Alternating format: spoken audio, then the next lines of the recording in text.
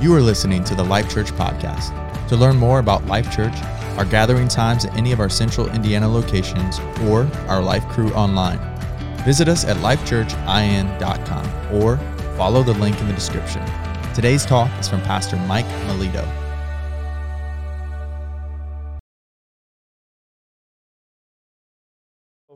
Well, let me just ask you to do this. This is not necessarily what the message is about. Let me ask you to make this a New Year's resolution. Come and be part of the 21 days of prayer. It's an easy resolution because it's only 3 weeks, which is normally how long it takes for us to drop our resolution, right? So if you don't say for 3 weeks, I'm going to come to 21 days of prayer when I can. I'm going to do some kind of a fast. The Daniel fast is a great fast. In a sentence, in a phrase, the Daniel fast is no meats, no sweets. There's a little bit more to it than that, but that's the Daniel fast. And you'll feel better after that too, by the way. But just make it a New Year's resolution to be part of 21 days of prayer, Monday through Friday, 6:30 p.m., Saturdays at 9 o'clock. Simple. But then the other thing I'm going to challenge us to do is to take on what the Bible calls the mind of Christ. Take on the mind of Christ. God, give us a new mind. Let me explain. I don't mean a new brain. There's a lot of people with just intelligent and dynamic brains, but they need new minds. Anybody know what I'm talking about? Right? It's not about a brain. It's about our mind. It's about our attitudes, our desires, our will, our basic orientation, our bent, our thought patterns, our moods. The mind of Christ. And some translations in Scripture call it the attitude of Christ. But let me just read a couple verses to you out of Romans chapter 12. Therefore, brothers and sisters, in view of the mercies of God, I urge you to present your bodies as living sacrifices, holy and pleasing to God. This is your true worship. Do not be conformed to this age, but be transformed by the renewing of your mind, so that you may discern what is good, pleasing, and the perfect will of God. Well, right there, we're talking about a prophetic conference. You want to know how to hear God? Let God renew your mind. Be transformed by the renewing of your mind. Dr. Caroline Leaf is a Christian neurologist, and she wrote a book a few years ago called Turn On Your Brain. That would be a cool t-shirt, right? Turn on your brain, depending on who you're with. Okay, anyways. The book's called Turn On Your Brain, and she writes about something called the toxic thought tree. So if you're into science, you should totally check out her materials. It's really good. But she explains how our minds actually create actual physical pathways to facilitate our own thought patterns. She says that a happy thought, when looked at in an MRI, looks like a full, lush tree.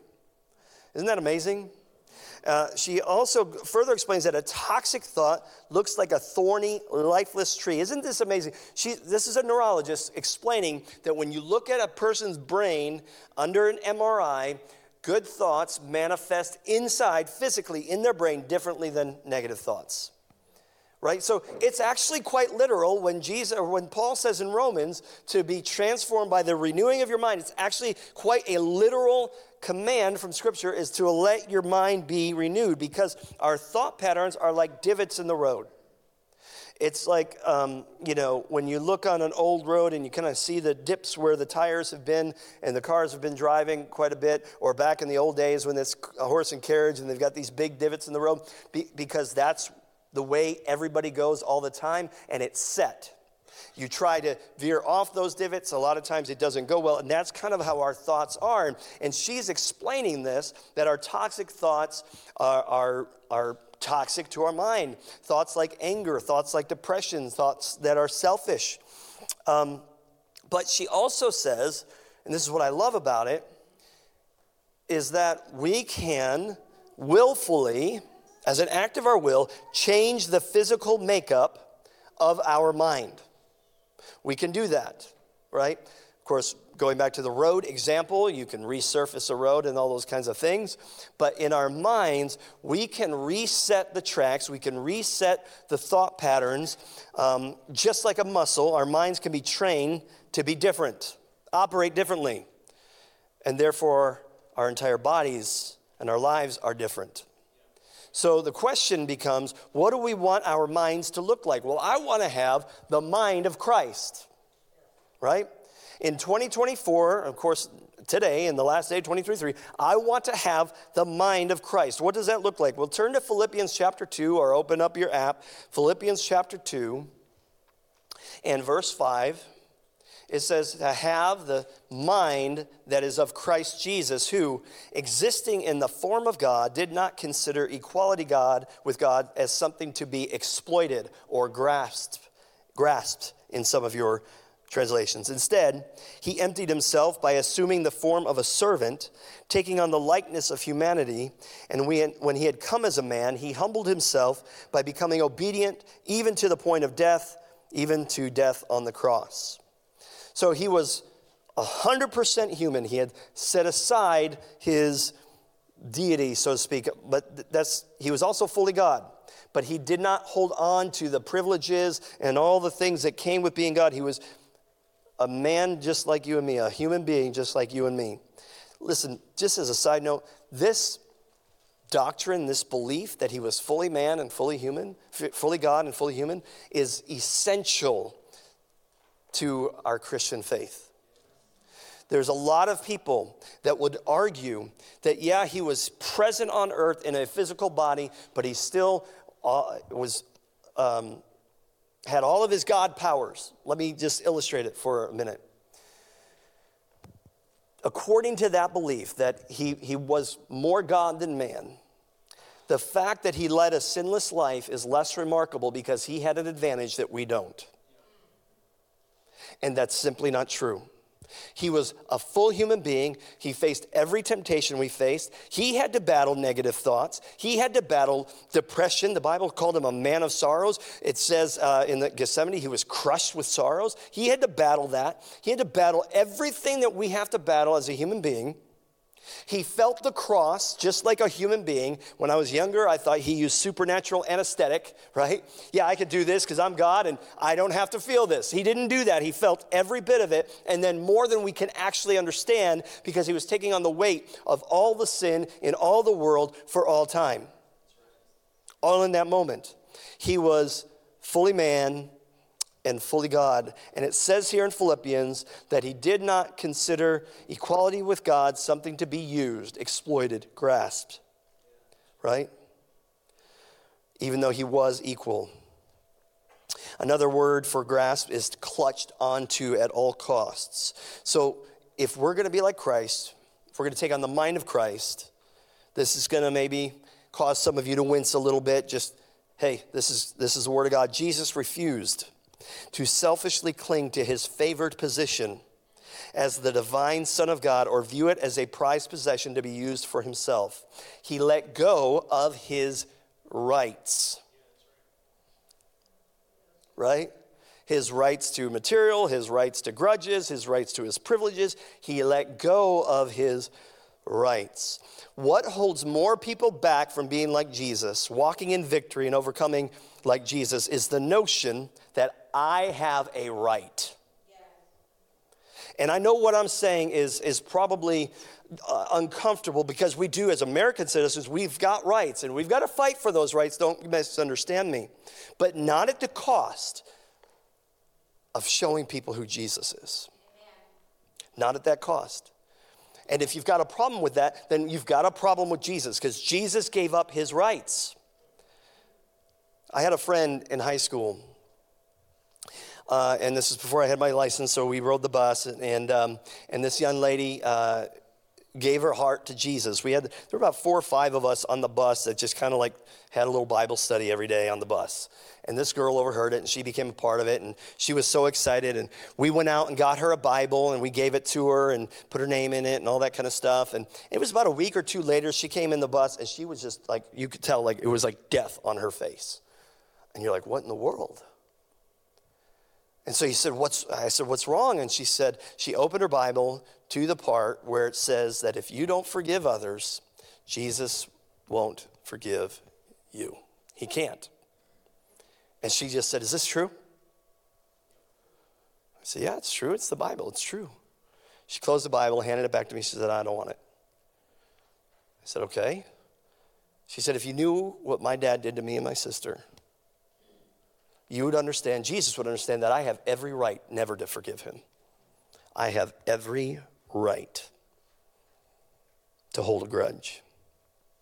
And it's heartbreaking, and I wish I could tell you she turned around. Maybe she has since then. But it was that sentence, I have a right. I have a right to hold a grudge. I have a right to judge that person. I have a right to withhold blessing. I have a right not to go out of my way for them. I have a right to do these things because they don't deserve it, and I don't have to do it. I have a right. I have a right to block out family members because of what they did to me. I have every right to do what it is I'm doing. I have every right to cheat on my taxes because look what they're doing with my money anyway.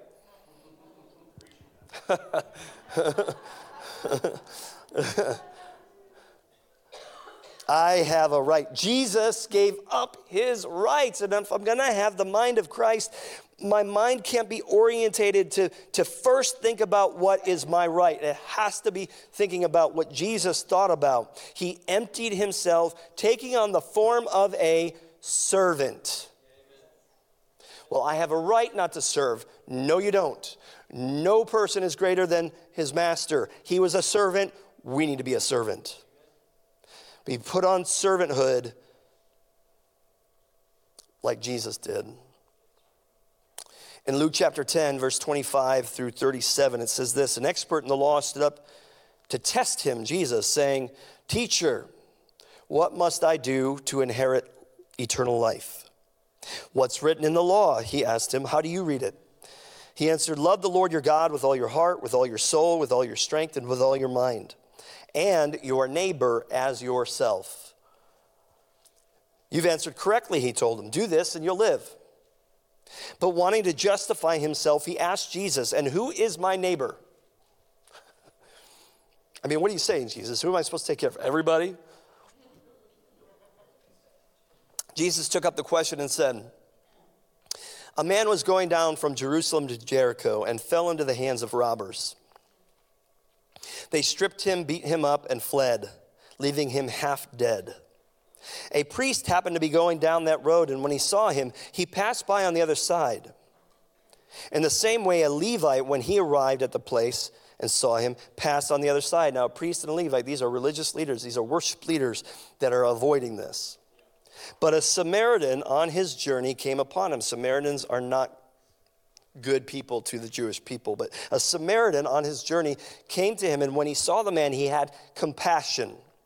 He went over to him and bandaged his wounds, pouring on olive oil and wine, and then he put him on his own animal, brought him to an inn, and took care of him. The next day he took out 2 denarii and gave them to the innkeeper and said, "Take care of him. When I come back, I'll reimburse you for whatever extra you spend." Which of these 3 do you think proved to be a neighbor to the man who fell into the hands of the robber?" "The one who showed mercy to him," he said. Then Jesus said, "Go and do the same." The Samaritan had compassion, right? In verse 27, what's the most important mandate we have as Christ followers? What other things do we make more important than this? It's compassion. Who is my neighbor? Most people would define their neighbor as those who are like themselves, right? And Jesus goes the distance to teach us that our neighbor means far more than those we are comfortable with and identify with. When we serve the neighbor that Jesus calls our neighbor, there actually probably will be a tension. You look at the Samaritan here, and this is a parable, but a Samaritan helping a Jewish person, that would have been uncomfortable. That was a risk for the Samaritan. There was tension there. And this is what Jesus says. It looks like when you serve your neighbor, when you have the mind of Christ, you step out of your comfort zone and you understand this. In Christ and the Holy Spirit, the tension is a good thing. How can we see man-made boundaries removed? How can we make it a habit to be uncomfortable? They had to be they had to have so much tension in that moment. But the Samaritan moved past that because he only saw in that moment, he didn't see a Jewish person. He didn't see the man-made boundaries. He only saw another human being who had need, and he had compassion. And the main point of Jesus' parable is about compassion. Say compassion. Compassion that's not driven. It's not driven by the worth of the recipient, but by the need. It's not driven by the worth of the recipient.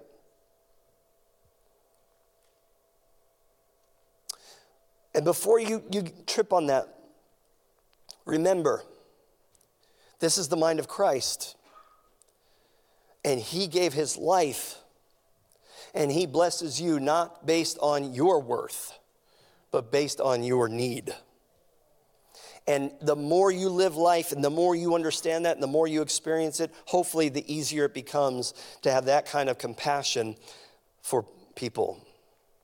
And he says, now you go and do likewise. That literal translation of that is do and keep doing.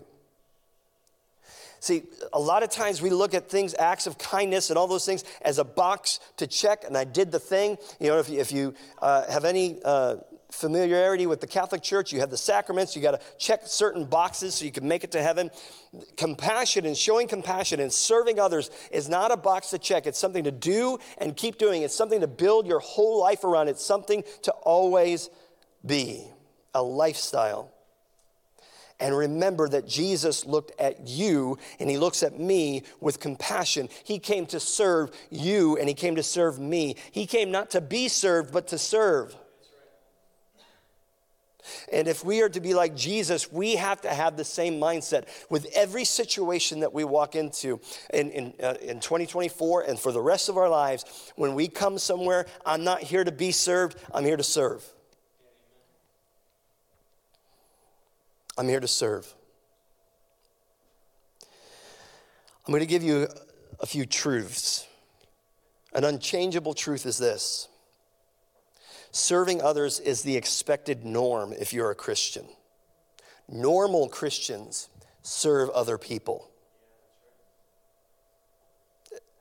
That's it. If you're a Christ follower, you're following Jesus, people will see you serve people. And you might say, just like the guy said in the parable, in the verse, who's my neighbor? This is the best definition I can give you. I don't remember who said it, but anyone whose need you see, whose need you are in a position to meet. That's your neighbor. Anybody whose need you see, that you're in a position to meet that need. And that brings me to the next truth, and this is an uncomfortable truth. What is my responsibility to my neighbor? The same as your responsibility to yourself.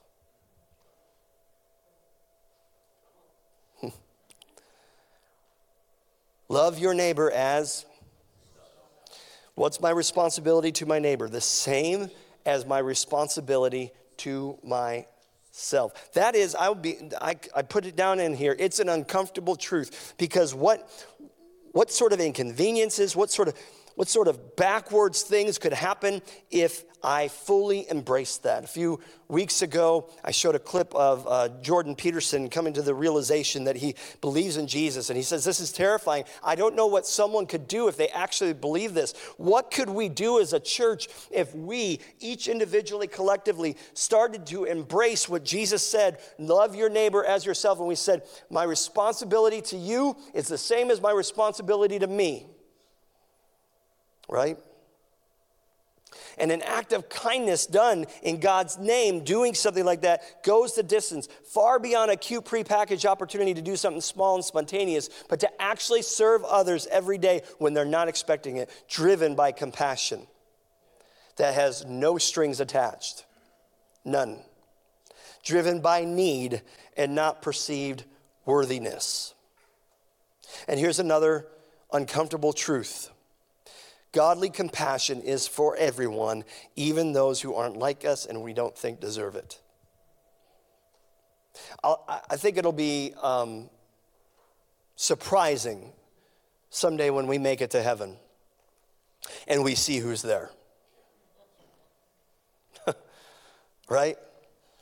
It would be surprising. And it will be surprising also to see who's not there. Fortunately, because it's heaven, we won't miss them much. Sobering truth, funny but sobering. It's for everyone, everywhere. Go and do the same for everyone, everywhere. Jesus gave us a good rule and thumb on how to do this. It's called the golden rule. Anybody know what the golden rule is? Do to others as you would have them do to you. Luke 6:31. Did you realize that Jesus actually was not the first to say something like this? There's people all throughout history who've said something like this, and a lot of times people like to say, oh, Jesus copied them. No. Let's look at what others said. 500 years before Jesus, Confucius said, do not do unto others what you would not wish done to yourself. The Buddhists, probably predating Jesus, also said, putting oneself in the place of others, kill not, nor cause to kill. In the Old Testament Apocrypha, in the book of Tobit, it says, do not do to anyone what you yourself hate. These are all good. Rabbi Hillel in 20 BC, what is hateful to you, do not do to anyone else. This is the whole law, and the rest is only commentary. Now, all of these authorities predate Jesus, and if we don't look really closely at them, most people would think they said what Jesus said. But that's where most people would be wrong. Look again at what they're saying. And this is going to lead right into what the mind of Christ says. Confucius said, do not do to others. The Buddhist said, kill not. Tobit said, do not do to anyone what you'd hate. Rabbi said, don't do hateful things. But notice how Jesus differed from all these great philosophers and teachers. They said don't. Jesus said do. Do you see the difference? Do unto others as you would have them do to you. On the one hand, you're avoiding doing evil, and that's all good and well. But you'll find out, by the way, in this life, if your whole life and your whole life in Christ is avoiding evil, and that's all there is to it, you're going to fail over and over and over again. But if you take Jesus' words here, and instead of avoiding evil, start doing good and looking for ways to do good, you will transform your mind, and you won't wrestle with the evil very much anymore.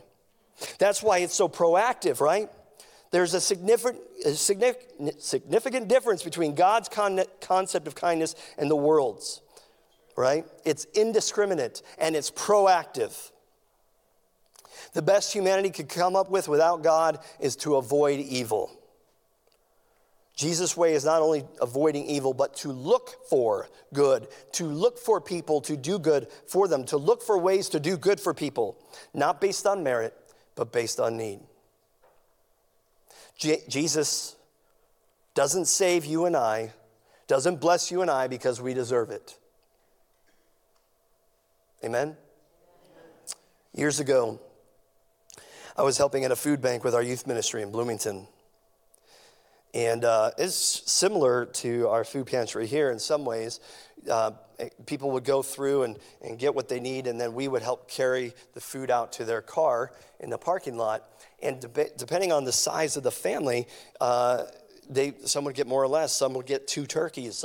It was a really great food bank. It was people were really getting everything they needed. And there was this one gentleman that came through, and he was getting 2 turkeys. He was getting 2 of everything. So there were like 4 bags. And so I had this student with me, and we walked it out to his car. And he opened the trunk of his car for us to put those in the trunk. And there was no room for us to put them in there because first he had to move all the cartons of cigarettes and the cases of beer out of the way so we could make place for the free turkeys that we were giving him. And boy, I got to tell you, I was mad when I saw that. I was like, let's turn around and take these groceries right back. This guy doesn't deserve it. He totally could have everything he needs as if he's not blowing his entire paycheck on beer and cigarettes. Probably some lottery tickets somewhere too, right? So he could buy more beer and cigarettes. He didn't deserve it. There was no merit there. But we put the groceries in the trunk and we closed the trunk. And when we closed the trunk, I saw sitting in the back seat 4 little kids. And it was almost like the Holy Spirit used that moment to remind me, this is not about what he deserves or anything like that. This is about the need. And I did this so that that need would be met, not because of him, but because of me. He didn't deserve the help, but he needed it. And hopefully, perhaps even today, that act of God taking care of him in times when he didn't deserve it has culminated in him coming to faith in Christ, because that's how it works. People will at some point in their life look back, and maybe you will at some point in your life look back. Right now you can't see it, but you'll look back someday and you'll see here and there the evidence of the hand of God on your life, even when you didn't even know. And hopefully he's gotten to that point. I heard this story about an evangelist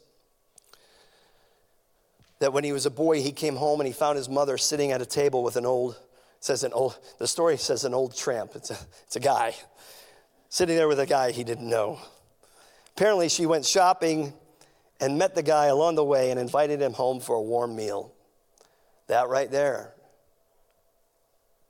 Invite some stranger over for a meal. Could you imagine? Oh, pastor, but the danger. Oh, but my God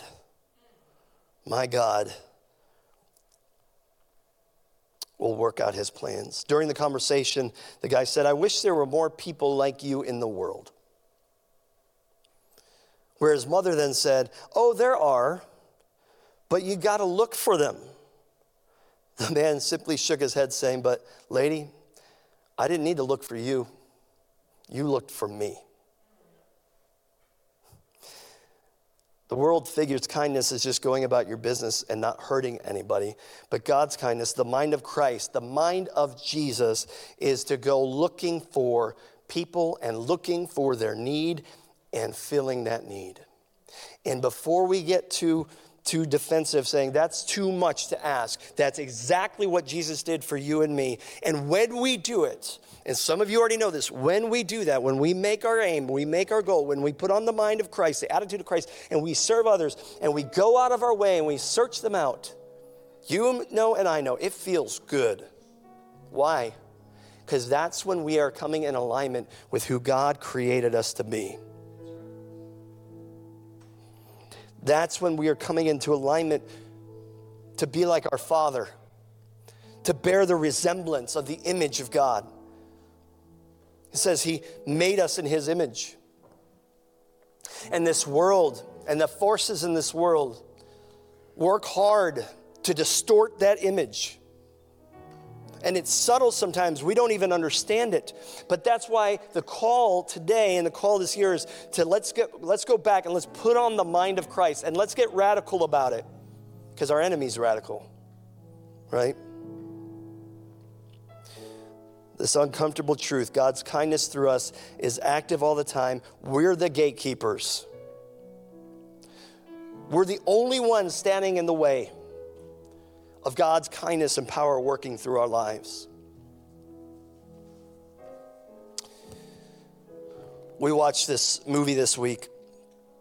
I don't know if any of you heard of it. I would warn you, it's heavy, but it's eye-opening. The movie was called Nefarious.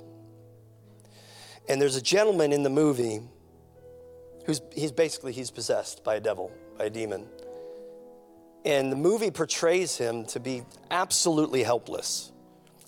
And the demon even explains how that's possible. And it's eye-opening. I will tell you, as a pastor and someone who's been in the book for decades now, it was a pretty accurate depiction of how our enemy works. But what really was unsettling to me, and we talked about this after watching it, was you watch this man, at the end of the movie, this man was on death row, and at the end of the movie, you watch him get executed, and he's crying, and the demon basically in this movie leaves his body and leaves the man himself that he was inhabiting, he leaves the man to suffer the consequences. And I'm watching that, and I'm going, do I believe a person can get to a point where there is no hope? We had a deep spiritual conversation that night. I do think the Apostle Paul says there's a point in our life that when we say no to God so much, we get calloused and it becomes that much harder. But do I believe, if I've ever encountered a man like that, and this is what was upset me about the movie, is the man who was interviewing him, and like, if I were that man, would I have not only the boldness, but would the power of God be readily available in me to set that man free? I think we all like to think that, right? We want to have the power of God to see healing and to see, deliverance and all those things. And God does those things. He does. But if all we look for is that, but we're not willing to let the power of God be at work within us to be inconvenienced at work for that person that doesn't deserve it, don't think for a minute he's going to do something like that through you. Because you're denying the power of God when you deny doing those things. How can I expect the power of God to flow through my life to set free a captive who's demon-possessed if I don't let the power of God in my life invite a stranger in for a meal? We want that kind of power, right? Are you letting that power rule your life? Is that kind of authority in your life and the decisions you make and the priorities you have? Do you understand what I'm saying? All the things we want to see, we're the gatekeepers.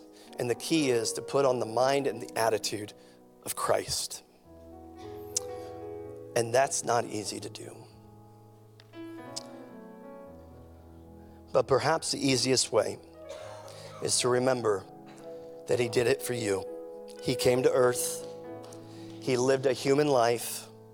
He did not consider equality with God something to be grasped. He became obedient to death, even on a cross. And the Bible says he did all those things while we were still sinners. I love that verse in Romans, that while we were still sinners, while we were in the act of being an enemy of God, he laid his life down for us. He did that for us. Next time you say, why do you want me to be nice to that person? God, they're not nice to me. Well, he was really nice to you when you weren't really nice to him. While we were still sinners, he resurrected, and he's giving us eternal life and the opportunity, when we put on his mind, to make this life count for something. But it only counts when we put on the mind of Christ to give ourselves away the way he gave himself up for us. Let's pray. Jesus, thank you for coming to this earth.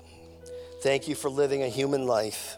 Thank you that you did not grasp to your own rights, but you submitted to sin and death. You didn't sin, but you submitted to the penalty for our sin and death, setting us free. Thank you for that, Jesus.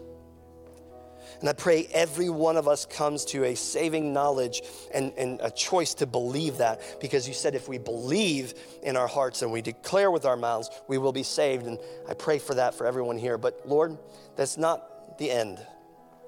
That decision is the beginning of something amazing in this life and in this world. You want us to put on your mind and your attitude, and you're calling us to do that. You're calling everyone here to renew that commitment or to make that commitment for the first time. I pray, Holy Spirit, that you'd uncover, with your grace and mercy in a graceful way, you'd uncover selfishness in every one of our hearts. You would shed light on the things and the needs that we could meet, and that we as the gatekeepers would say, yes, Lord. With your eyes closed for just a moment, say, Pastor, I really haven't chosen yet fully with my own heart to believe what you're saying about Jesus. I know about it. I've heard about it. I know people who know about it. I know people who believe it. But I haven't decided to believe that Jesus came and he died and he resurrected and he did it for me. You say, today I want to put my faith in him. I want to believe that in my heart. You say, that's me, Pastor. Would you pray for me? If that's you, would you just raise your hand? Let me know. What a great way to end a year. The best time is now. The best place is here. Anyone? All right. Is there anyone here this morning who would say, whether you've done good at this in the past or poorly, you'd say, Pastor, you're right. This is uncomfortable for me to think about, but I want to put on the mind of Christ. My thinking is broken, but I want to allow the Holy Spirit to help me transform my mind and to change so that I'm looking for good to do for people. So not so I can pat myself on the back, but so they can see Jesus. I want to make a commitment. I want to renew my commitment to that this morning. Pastor, would you pray for me? Would you lift your hand if that's you? Amen. I want to commit to put on the mind of Christ. Amen. Let's stand together. Let's stand together. And here's what we're going to do. We're going to sing that song again. I told you, spoiler alert, we're going to sing I Speak Jesus. I will tell you this right now. You want to put on the mind of Christ? Speak Jesus over your mind. That's it. Speak Jesus over your mind. Everything else in this world is shouting at you to destroy that, to distort that, to discourage you, to take you off course. But the name of Jesus dispels those things the more you declare it and the more you walk in his power. And so what I want you to do this morning is, when I'm done, I'm just going to stand here and I'm going to worship Jesus, and I'm going to be speaking those words over my mind. And I'm going to ask you to join me. If you were encouraged by today's talk, be sure to rate us, share with a friend, and hit subscribe on Spotify, iTunes, or wherever you stream your podcasts. Our mission is simple. Come to life, connect to grow, find your purpose, make a difference. Thanks for listening to the Life Church Podcast.